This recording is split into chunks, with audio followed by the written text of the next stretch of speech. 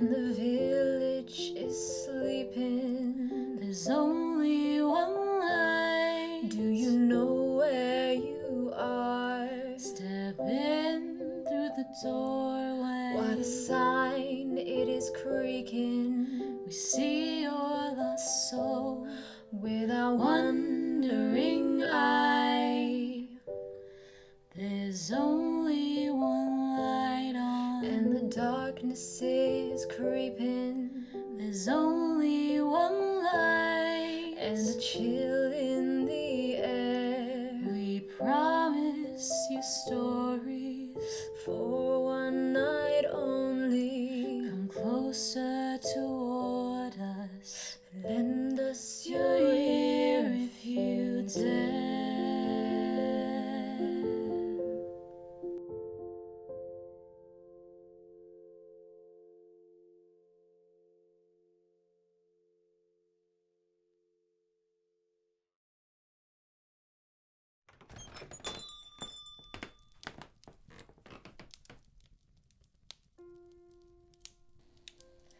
Well, hello there, friend. Come on in. Take a look around.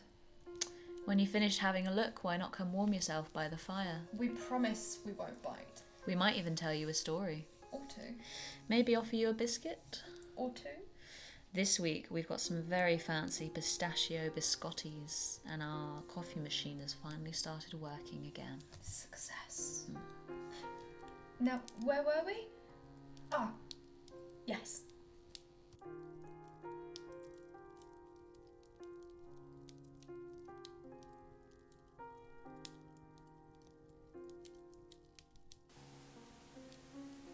In 1919, a committee including a spiritualist, a viscountess, a mind reader, a Scotland Yard detective, and a coroner attended a séance held in a small flat in London.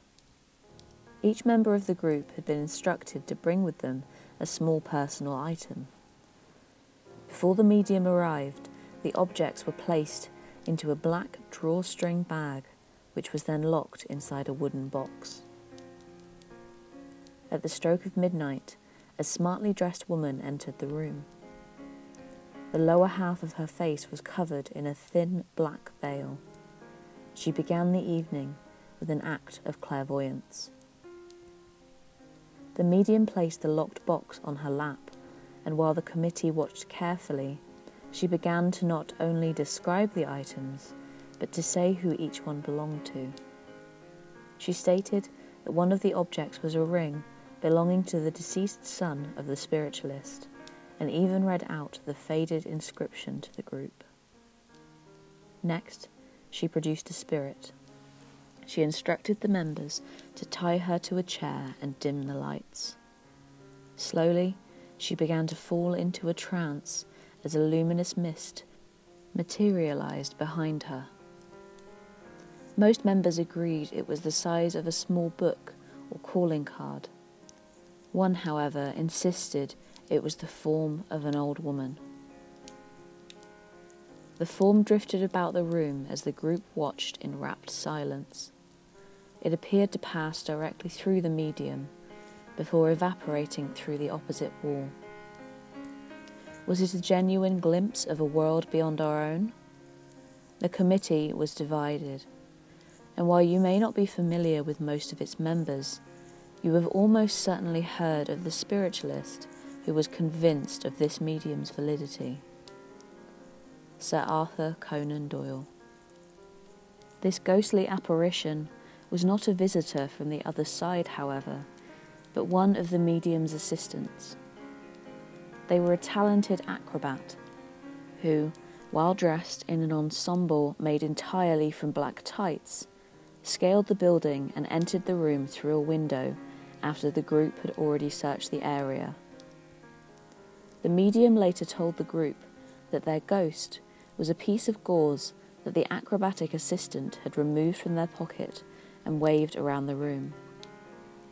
The medium and her team then repeated their demonstration before an even larger committee, including the original 5, to show how easy it was to replicate these ghostly occurrences.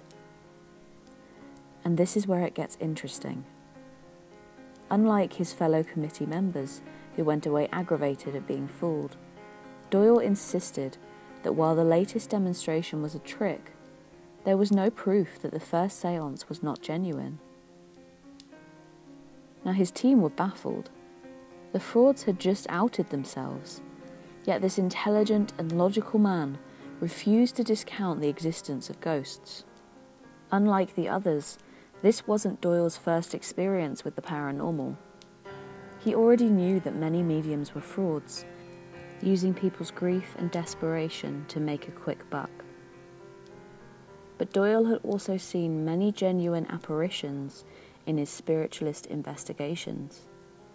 He had even spoken to his own son from beyond the grave. So while everyone else dismissed this demonstration as nothing more than a hoax, Doyle chose to draw on his many years of experience and focus on the clairvoyant aspect of the evening. While the ghost may have been faked, the medium's knowledge and the atmosphere of the room was undeniable.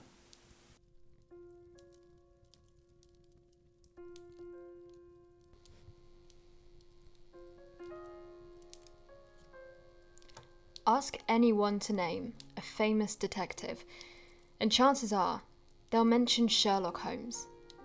The genius and his loyal doctor have caught the heart of multiple generations with their thrilling adventures in Victorian England. While many know the name Arthur Conan Doyle, he is generally only remembered as the author of these truly marvellous tales. There is a lot more to Doyle, however, than just his detective. He was a doctor, a keen traveller, an amateur botanist, a golfer and cricketer, ophthalmologist, and, perhaps most interesting of all, a spiritualist. Born on the 22nd of May 1859 at 11 Picardy Place in Edinburgh, Arthur was the second of 7 children. His early life was tough, having to grow up in poverty with an alcoholic father and overworked mother. He was sent to a private Catholic school in England with the help of wealthy uncles. Finding it medieval in both education and punishment, he soon rejected Christianity. He had always been a logical child, full of questions, finding solace in explanation. It's not all that surprising then that growing up in the world-renowned capital of medicine, Edinburgh-born Doyle trained to become a doctor. Thriving in this study, Doyle left university with 3 bachelor degrees, writing his dissertation in neurosyphilis. He joined multiple expeditions as a young doctor, allowing him to travel the world with several renowned explorers of the time. In early 1891, Doyle moved to Vienna to study ophthalmology, the treatment of eye disorders. Fascinated by the complexities of the human eye, he threw himself into his studies, often staying up all night leafing through textbooks. While the subject was thrilling to the logical man, he found it too difficult to not only learn a new branch of medicine, but also translate every German text used on the course. Eventually, he left the program, spending the next 2 months taking his wife Louisa ice skating and drinking with friends. Fans of the logical and scientific Sherlock Holmes were shocked at Doyle's staunch belief in spiritualism and mediums. But it's not that strange when you remember that Doyle was a doctor and an agnostic. He rejected Catholicism after struggling to believe in a God he could not see. As a doctor, he often worked on cadavers who looked as if they had fallen into a deep sleep, but when an autopsy was performed, the organs were black and decaying. Doyle had always been convinced by the evidence of his own eyes. If he could see or touch something, then it had to be real. Theatre is all about directing the eye. Almost all mediums of the time used theatrical techniques to supposedly prove their validity. From spirit photographs to ectoplasm, the spiritualist community was well known for producing spectacles that had to be seen to be believed.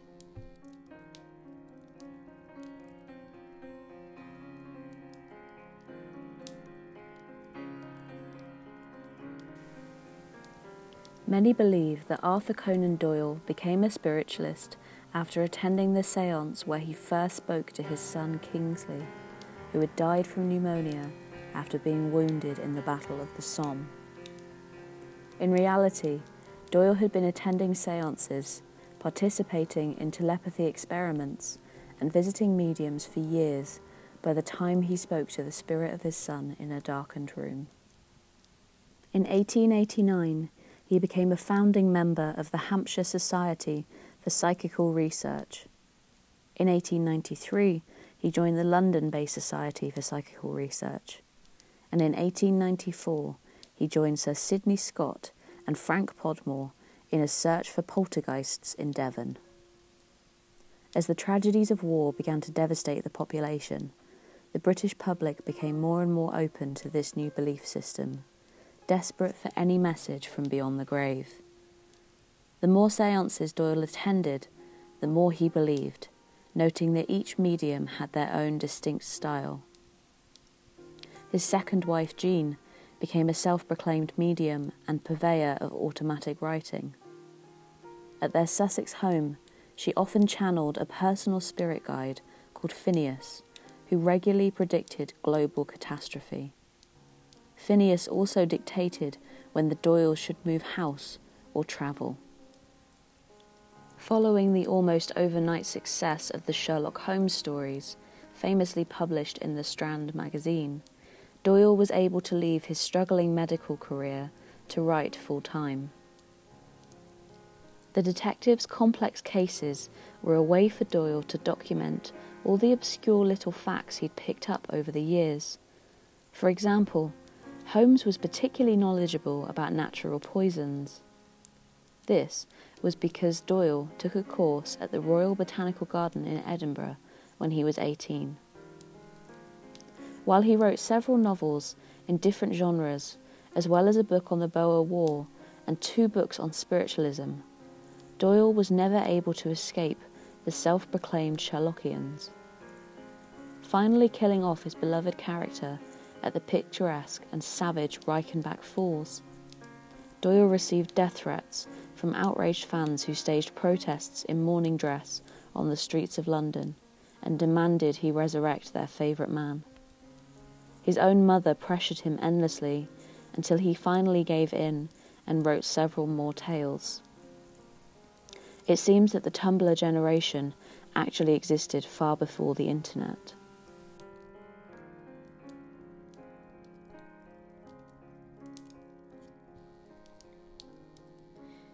As the years passed, Doyle's popularity only grew, and as a respected author, sportsman and political campaigner, the public and the media treated him with the utmost respect. No one seemed bothered by his more outlandish beliefs. He was seen as a man of the utmost intelligence, invited to give numerous lectures on not just literature, but science and spiritualism too. His public image was to be tested in 1917, when 2 young girls from Yorkshire claimed to have photographed fairies at the bottom of their garden. Mystified by these images of the Cottingley fairies, Doyle interpreted them as clear and visible evidence of psychic phenomena. It's not all that surprising that Doyle was so convinced by these images, when you remember that he sat for several spirit portraits during his life, claiming many showed the face of his son, Kingsley. Doyle believed what he could see, and in those now infamous photographs, he saw fairies. Sadly, he saw them because they were there. At least, the paper drawings of them were. Elsie Wright and Frances Griffiths were cousins, often found playing by the stream in Wright's garden, much to the annoyance of their mothers when they came home wet and muddy. Claiming to have seen fairies there many times before, Elsie borrowed her father's camera one misty day and captured several photographs of these small winged creatures. Her father saw them for what they were, but her mother, a member of the Theosophical Society, entered them into an exhibition attended by Edward Gardner, a man desperate to believe in other worlds. Showing them to numerous friends and a photographer, Gardner became more and more excited at people's positive reactions, eventually sending the images to his friend at the spiritualist magazine, Light. The editors of Light knew Doyle well. He never had been able to resist a supernatural image. To say Doyle was excited is putting it lightly. He took the photographs to the Strand, writing an article on the existence of fairies. In this piece, he declared to all that the recognition of their existence will jolt the material 20th century mind out of its heavy ruts in the mud and will make it admit that there is a glamour and mystery to life. As you can imagine, the journalists of the time didn't pull any punches. Doyle was ridiculed, with many skeptics denouncing the images immediately. Many years later, long after Doyle had died, the cousins finally admitted to the photographs being faked. Elsie had copied illustrations of dancing girls from a book and drew wings on them. The girls said that they had then cut out the cardboard figures and supported them with hat pins, disposing of their props in the stream once the photographs had been taken. While very embarrassing, this event didn't do anything to dampen Doyle's popularity. In fact, it actually led to an increase in book sales. After all, any publicity is good publicity.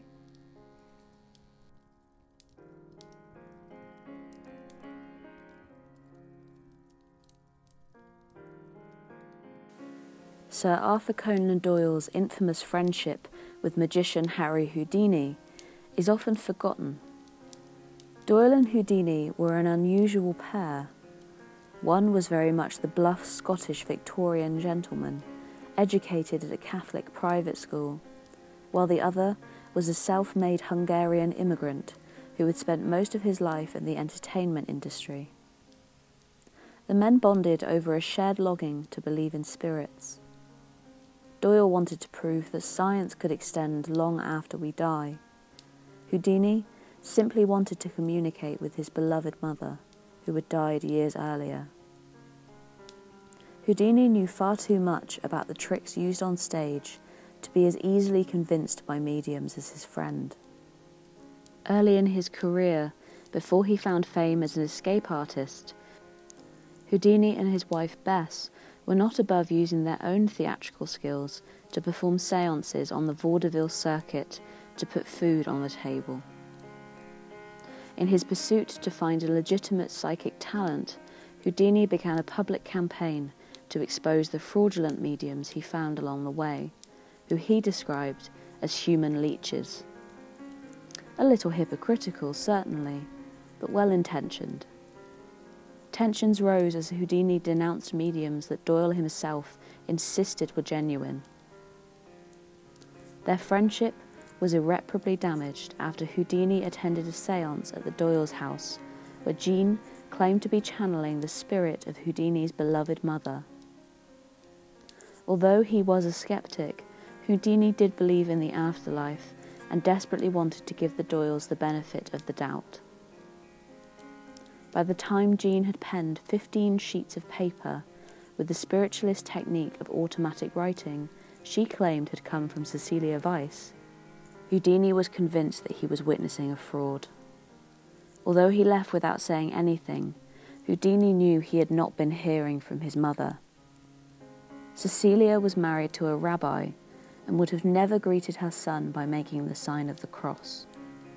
As an immigrant from Hungary, his mother had a very limited grasp of English, but now in death, she was supposedly writing fluent letters to her son, saying things like, I am almost overwhelmed by this joy." This sounded nothing like his mother, and Houdini resented them for it. By the spring of 1923, the pair were sending savage letters to the New York Times about each other, which were published for all to read. While praising him as the bravest man in our generation, Doyle condemned Houdini for being biased and hungry for publicity. Houdini retaliated by saying, "There is nothing that Sir Arthur will believe that surprises me." When Houdini died from a burst appendix in 1926, the pair were still arguing bitterly over Houdini's latest exposé.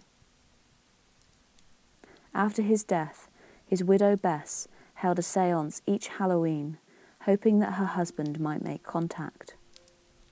Despite their skepticism, Houdini and Bess promised each other that whoever died first would try to contact the other from the other side. He and Bess devised a secret message, a code phrase that would be used. Sadly, he was always a no-show. In 1936, she gave up, declaring that 10 years is long enough to wait for any man. Many mediums had tried to contact Houdini, even conducting séances over his grave, but none were able to repeat the Houdini's secret phrase. And what was this mysterious message that no one could guess? Believe.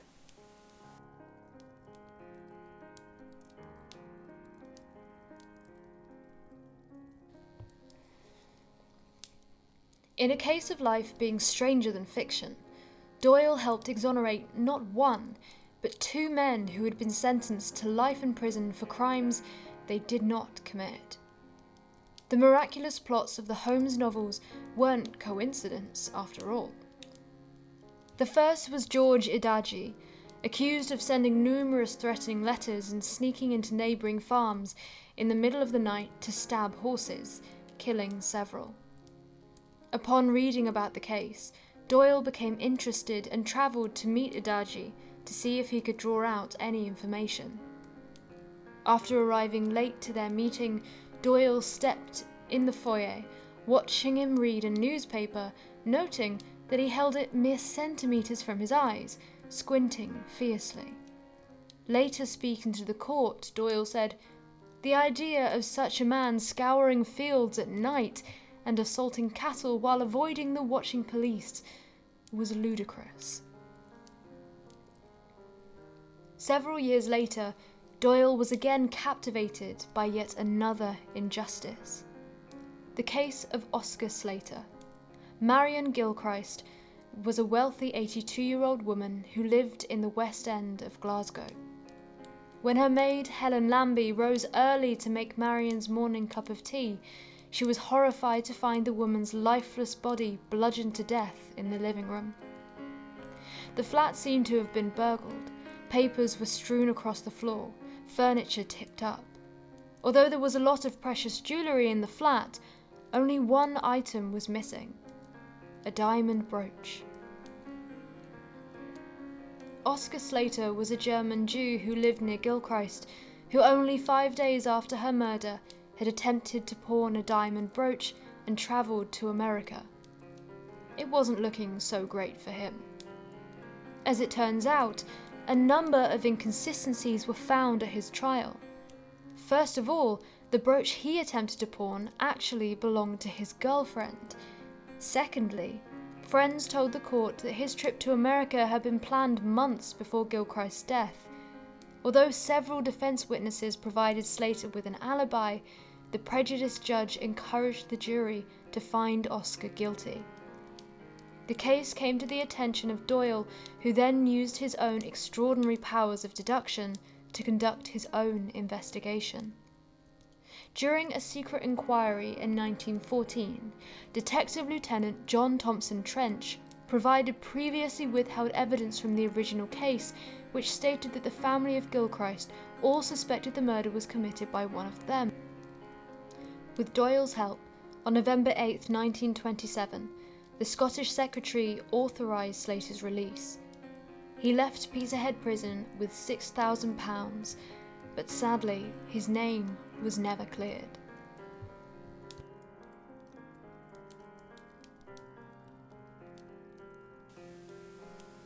In his later life, Doyle embarked on a world tour, giving a series of lectures on spiritualism in the UK, Australia, Canada, and the USA. As you can imagine, the mere presence of such a famous author drew huge crowds of people who often didn't know what he would actually be talking about. This often led to disappointed crowds, but Doyle was happier than he had been in years. He felt it was his duty, as someone with influence, to show the public how important spiritualism was. In his autobiography, The Wanderings of a Spiritualist, he said, "I have always held that people insist too much upon direct proof. What direct proof have we of most of the great facts of science? We simply take the word of those who have examined. How many of us have, for example, seen the rings of Saturn? We are assured that they are there, and we accept the assurance." The more he travelled, speaking to people from all walks of life about his beliefs, the more he realised that spiritualist literature wasn't reaching the general public, and the only exposure most had to it were the humiliating exposés in newspapers. Doyle was convinced that while his lectures were reaching more people than ever, there was much more that could be done. During the bitterly cold February of 1925, Sir Arthur Conan Doyle officially opened the Psychic Bookshop in Abbey House. Close to his London flat, the shop was the first of its kind in the UK, housing their own publishing imprint, library, and even a museum in the basement. Using these publishing resources, Doyle had 2 books on spiritualism made and published widely. Mary Doyle, Arthur's daughter, described the shop as an information hub where people could not only buy the literature, but also get invaluable information on the best mediums in their area. The museum had a vast collection, including spirit photography, newspaper clippings of famous mediums, trance paintings, objects that had appeared in séances. It even housed a couple of the original Cottingley Fairy photos. Sadly, the shop never made a profit. It was opened and paid for using the money Doyle made from his stories, and after only a few years it was closed permanently. Doyle continued his lectures, travelling to Paris in 1925 for the International Spiritualist Congress, then to London, South Africa, Kenya, Holland, and Scandinavia. When they returned to London, Jean found her husband on the grass outside, desperately clutching his chest. Exhausted and aging, he had suffered a catastrophic heart attack. Ignoring the advice of his doctors, he insisted on attending the Armistice Day ceremony he was due to give a talk at the following evening. After this, he spent the next 3 weeks in bed. Slowly deteriorating, Doyle spent his remaining days at home with Jean. It's easy to imagine these final moments one of little stress. After all, he knew that his spirit would be able to visit the friends who were willing to attend séances. Even more comforting must have been his wife Jean's ability to channel the dead. He would never be alone or unreachable.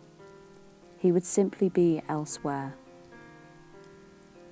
On a cold spring evening, Sir Arthur Conan Doyle, surrounded by family, clutched his wife's hand and with a smile uttered his last words. "You are wonderful."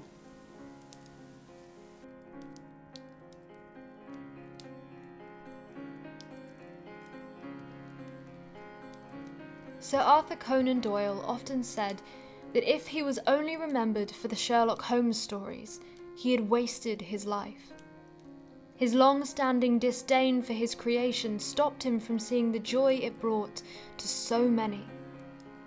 Anyone who has tried to walk down Baker Street during the summer holidays knows all too well how Doyle's legacy has lived on. Speedy's went from a humble local cafe to an internationally recognised business overnight after being featured on the BBC's adaptation of Sherlock. If you find yourself in Edinburgh needing spiritual counselling or a private reading, the Sir Arthur Conan Doyle Centre is a must visit. It's run by members of the Edinburgh Association of Spiritualists, the second oldest spiritualist organisation in Scotland. Not only is it a gorgeous Victorian townhouse suspended in time, the centre has a friendly and enthusiastic team of people led by a woman who claims to have prevented an old colleague from dying in a car crash after having a violent premonition. The Scottish capital also has its own nods to the author, including a statue of Sherlock on Piccadilly Place and the Conan Doyle pub on York Place. This man, who was so terrified to be remembered for only one, albeit big, part of his life, seems to have forgotten what an interesting and multifaceted person he was in his own right. Sir Arthur Conan Doyle was a doctor, a traveller, a researcher, a scientist. He played on the same cricket team as J.M. Barrie, discussed the supernatural with Rudyard Kipling. He once judged a bodybuilding competition and helped to popularise skiing amongst British gentlemen after living in Switzerland. He wrote for numerous magazines, both mainstream and spiritualist. He ran for Parliament twice, solved real-life crimes, and never, ever stopped trying to prove the existence of spirits.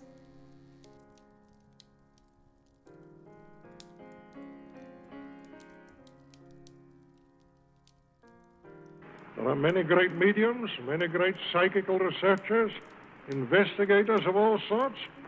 All that I can do is to be a gramophone on the subject, to go about, to meet people face to face, to try and make them understand that this thing is not the foolish thing which is so often represented, but that it really is a great philosophy and, as I think, the basis of all religious improvement in the future of the human race.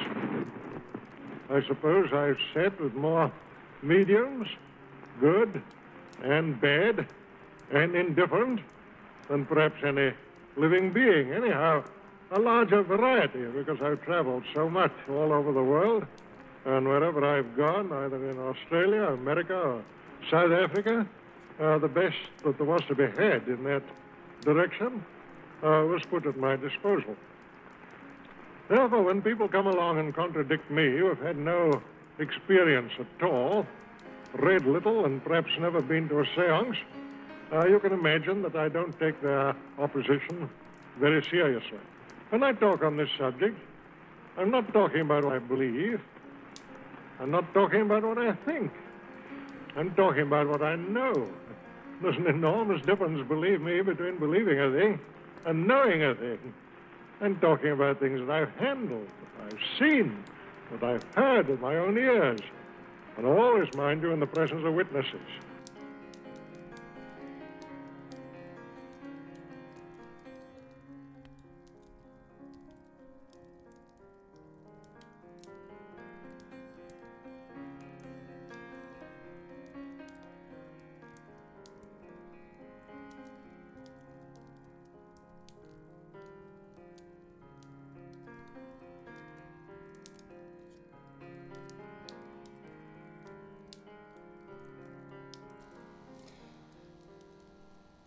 Hello, Wanderers. Hello! Welcome to Wandering Eye Curios. That's your new It's nickname. us again. I've decided if you listen to us, then you are Wanderers now.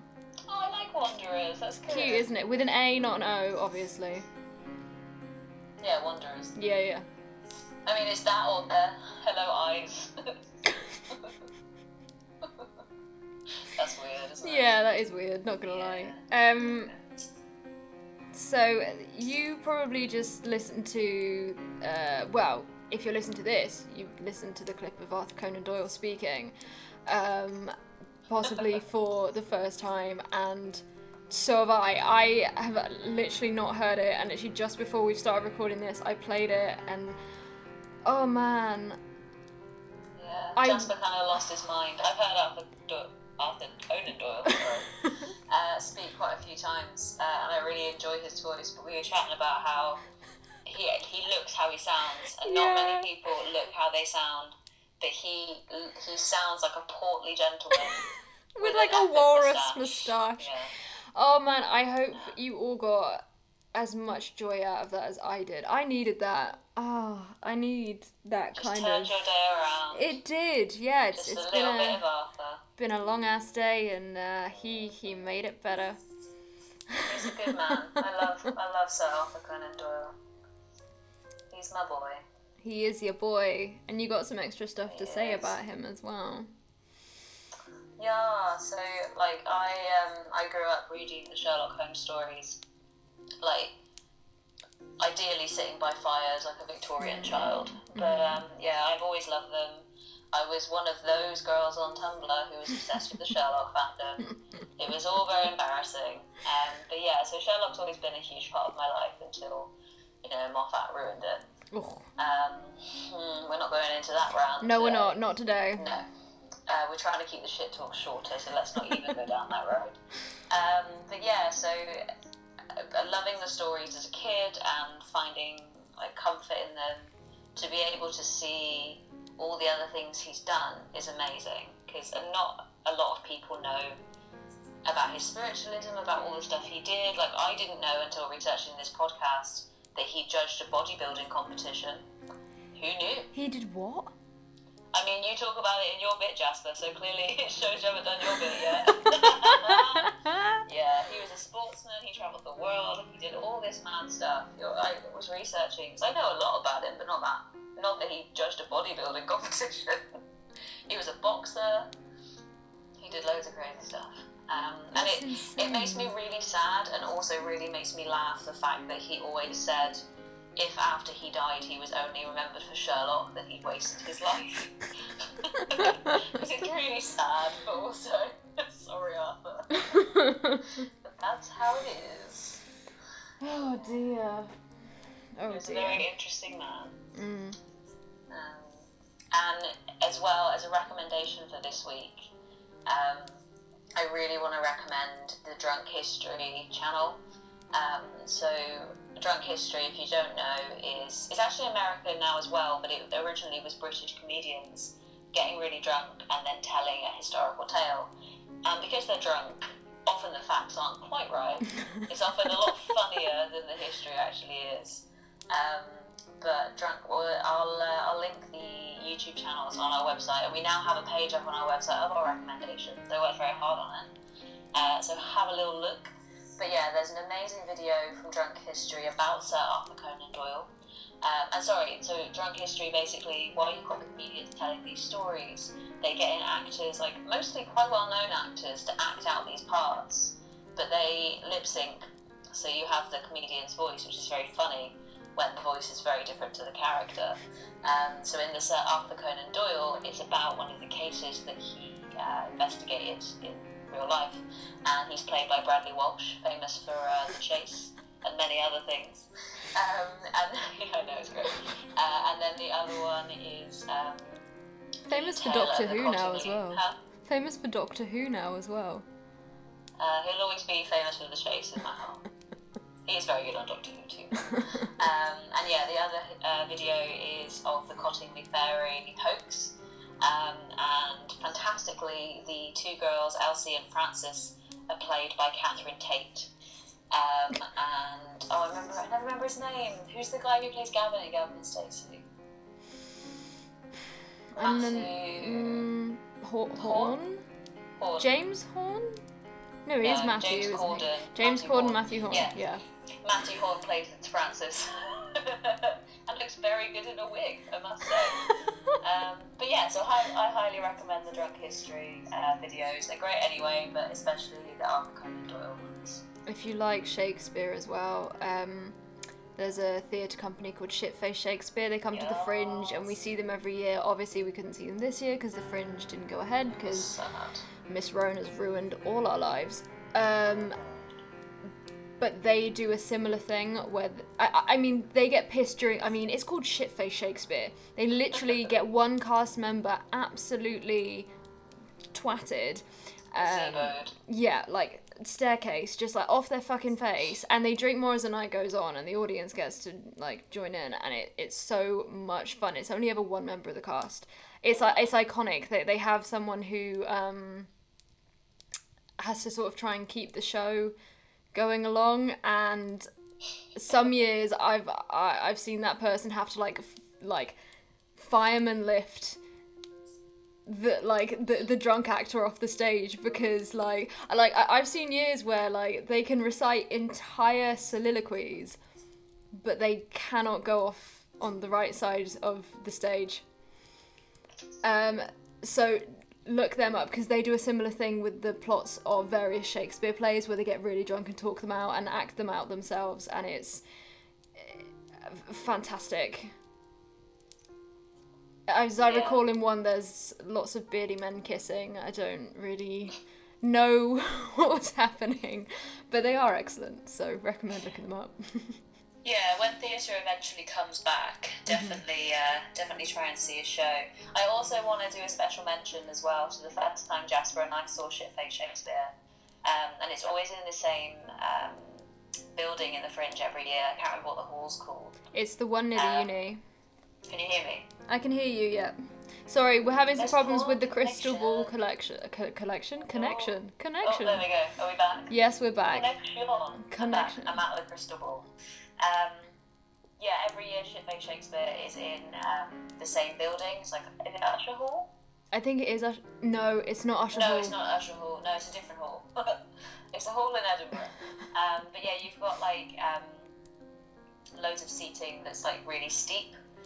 So you're all like, there's no leg room, or your knees are up by your boobs, and it's a whole thing. And the first year that Jasper and I went to see Shitface Shakespeare, we were like, obviously very like tightly squeezed into these chairs. I know what you're gonna say. You know what I'm gonna say.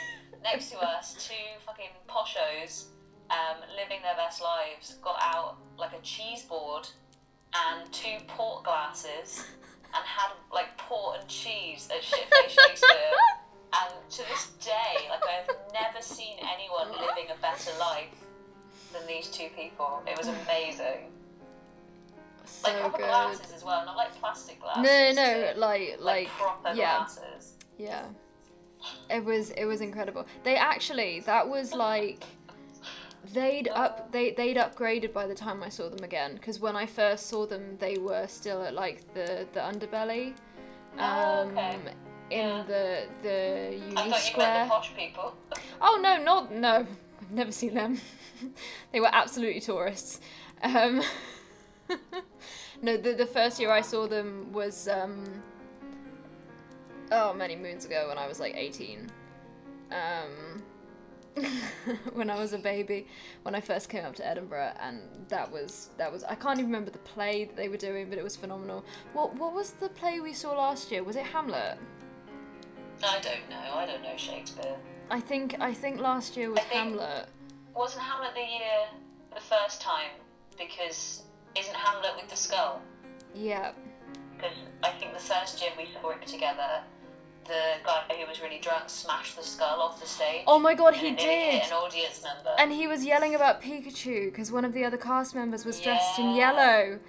And I'm not actually going to repeat, because I've just remembered what he said. I can't remember what the phrase was, but tell me after. I will tell you after. Like, I will say basically anything on air, but I feel like this might actually offend someone. So I'm not actually going to say it.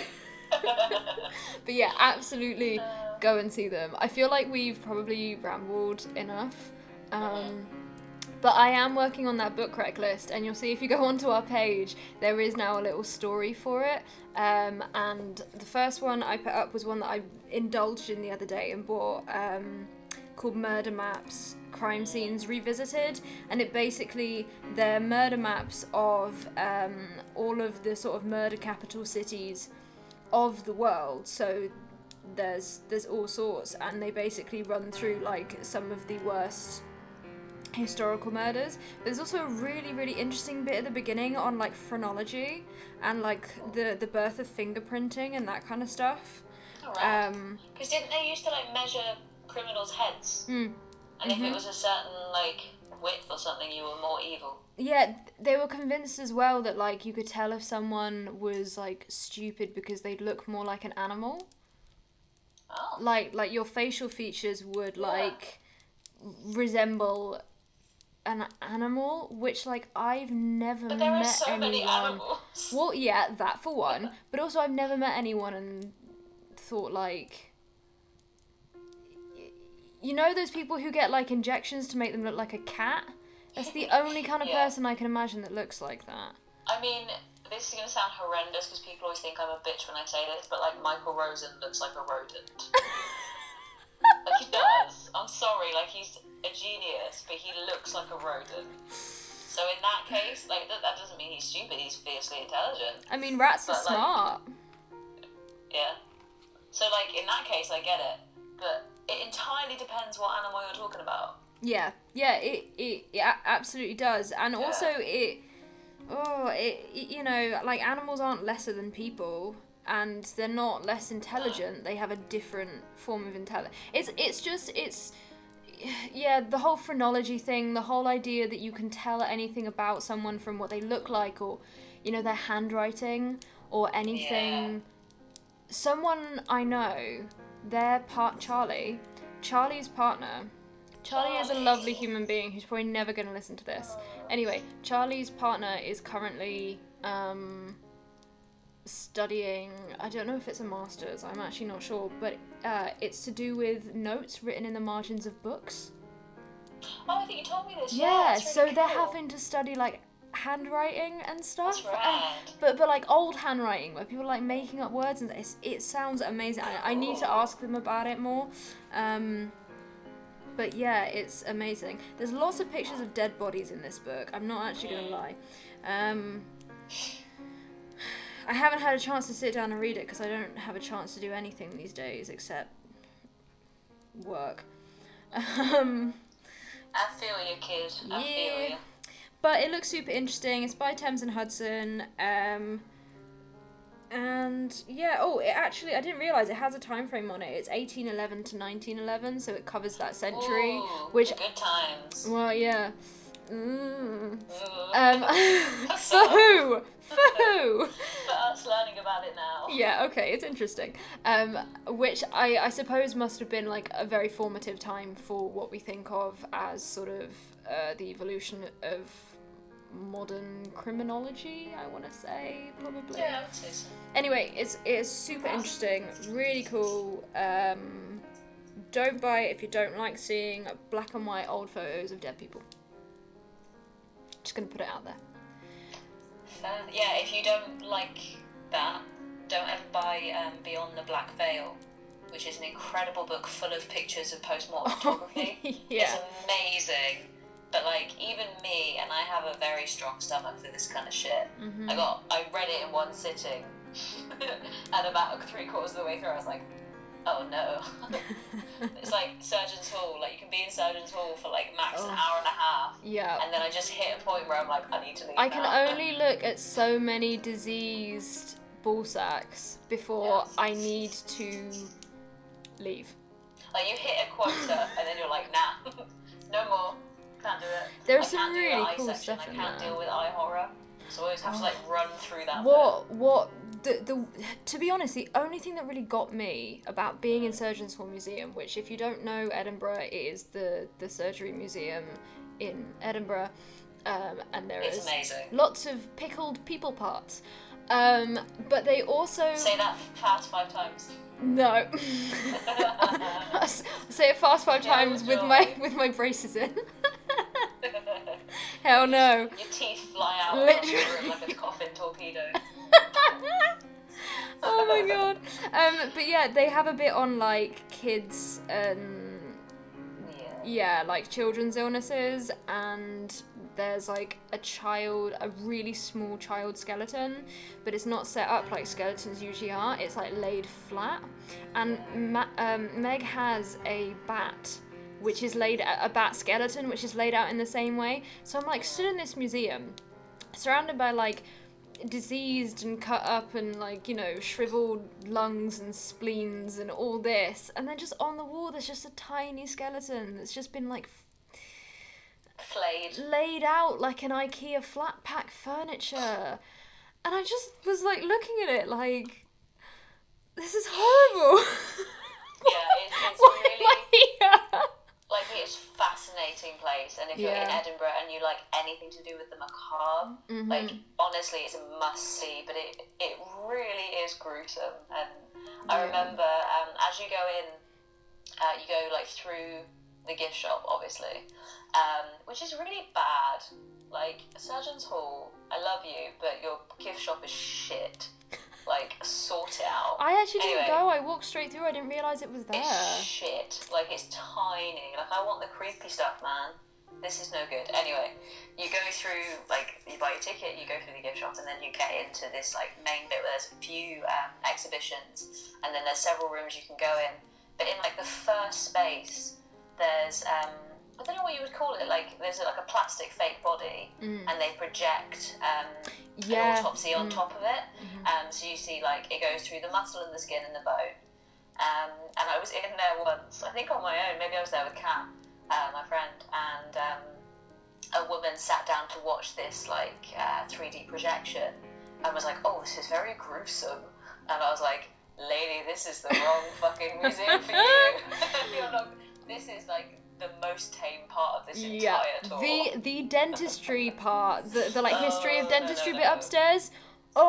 If you have any kind of fear of dentists, which I actually don't, but I've like, I can't. It's just the stuff that they wanted to stick in people's mouths. No.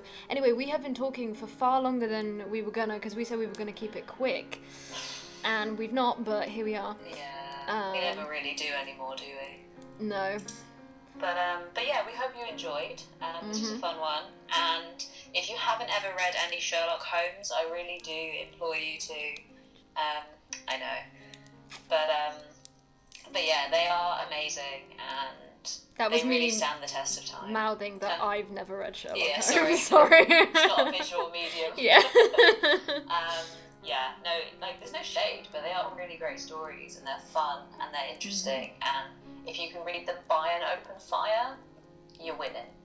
And also, if you're done with Sherlock, but you want to watch more, there's an amazing series from, like, the 70s or something, which is one of the original series that they did, and it is phenomenal, and it's classic Sherlock, Deerstalker hat, like, the actor just, I can't remember his name, but like, he just is Sherlock, and it's phenomenal. Anyway, we're gonna love ya and leave ya on this chilly Edinburgh evening. Well, enjoy the rest of your November, and get ready, because it is Christmas time! Christmas, yeah! Which we need to sort out. Yeah, well. Yeah, well. That's future Meg and Jasper's problem. Yep, it's not for tonight. Anyway, stay safe, wear your masks. Don't cough on anyone. No, just don't do that anyway. I mean, yeah, that's not necessarily advice for just now, that's just general advice. It's rude. And do a random act of kindness. Don't tell anyone about it, don't shout about it on social media, just do something nice for a stranger. That isn't coughing on them, don't do that. Anyway. Yeah.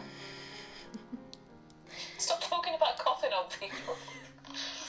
You want to say it or shall I? I'll say it. Right, my friends, stay spooky. Bye. Bye.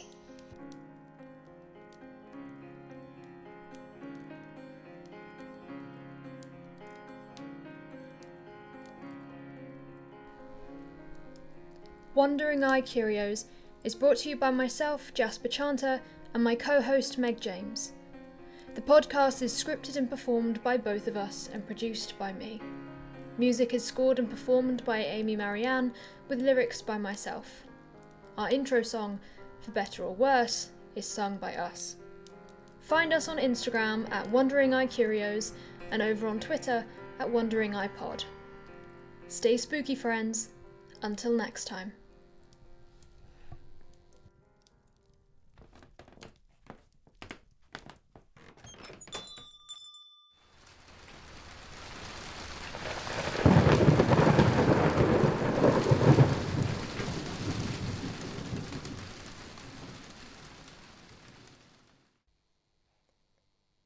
In a case of life being stranger than fiction, Doyle helped exonerate not one, but two men had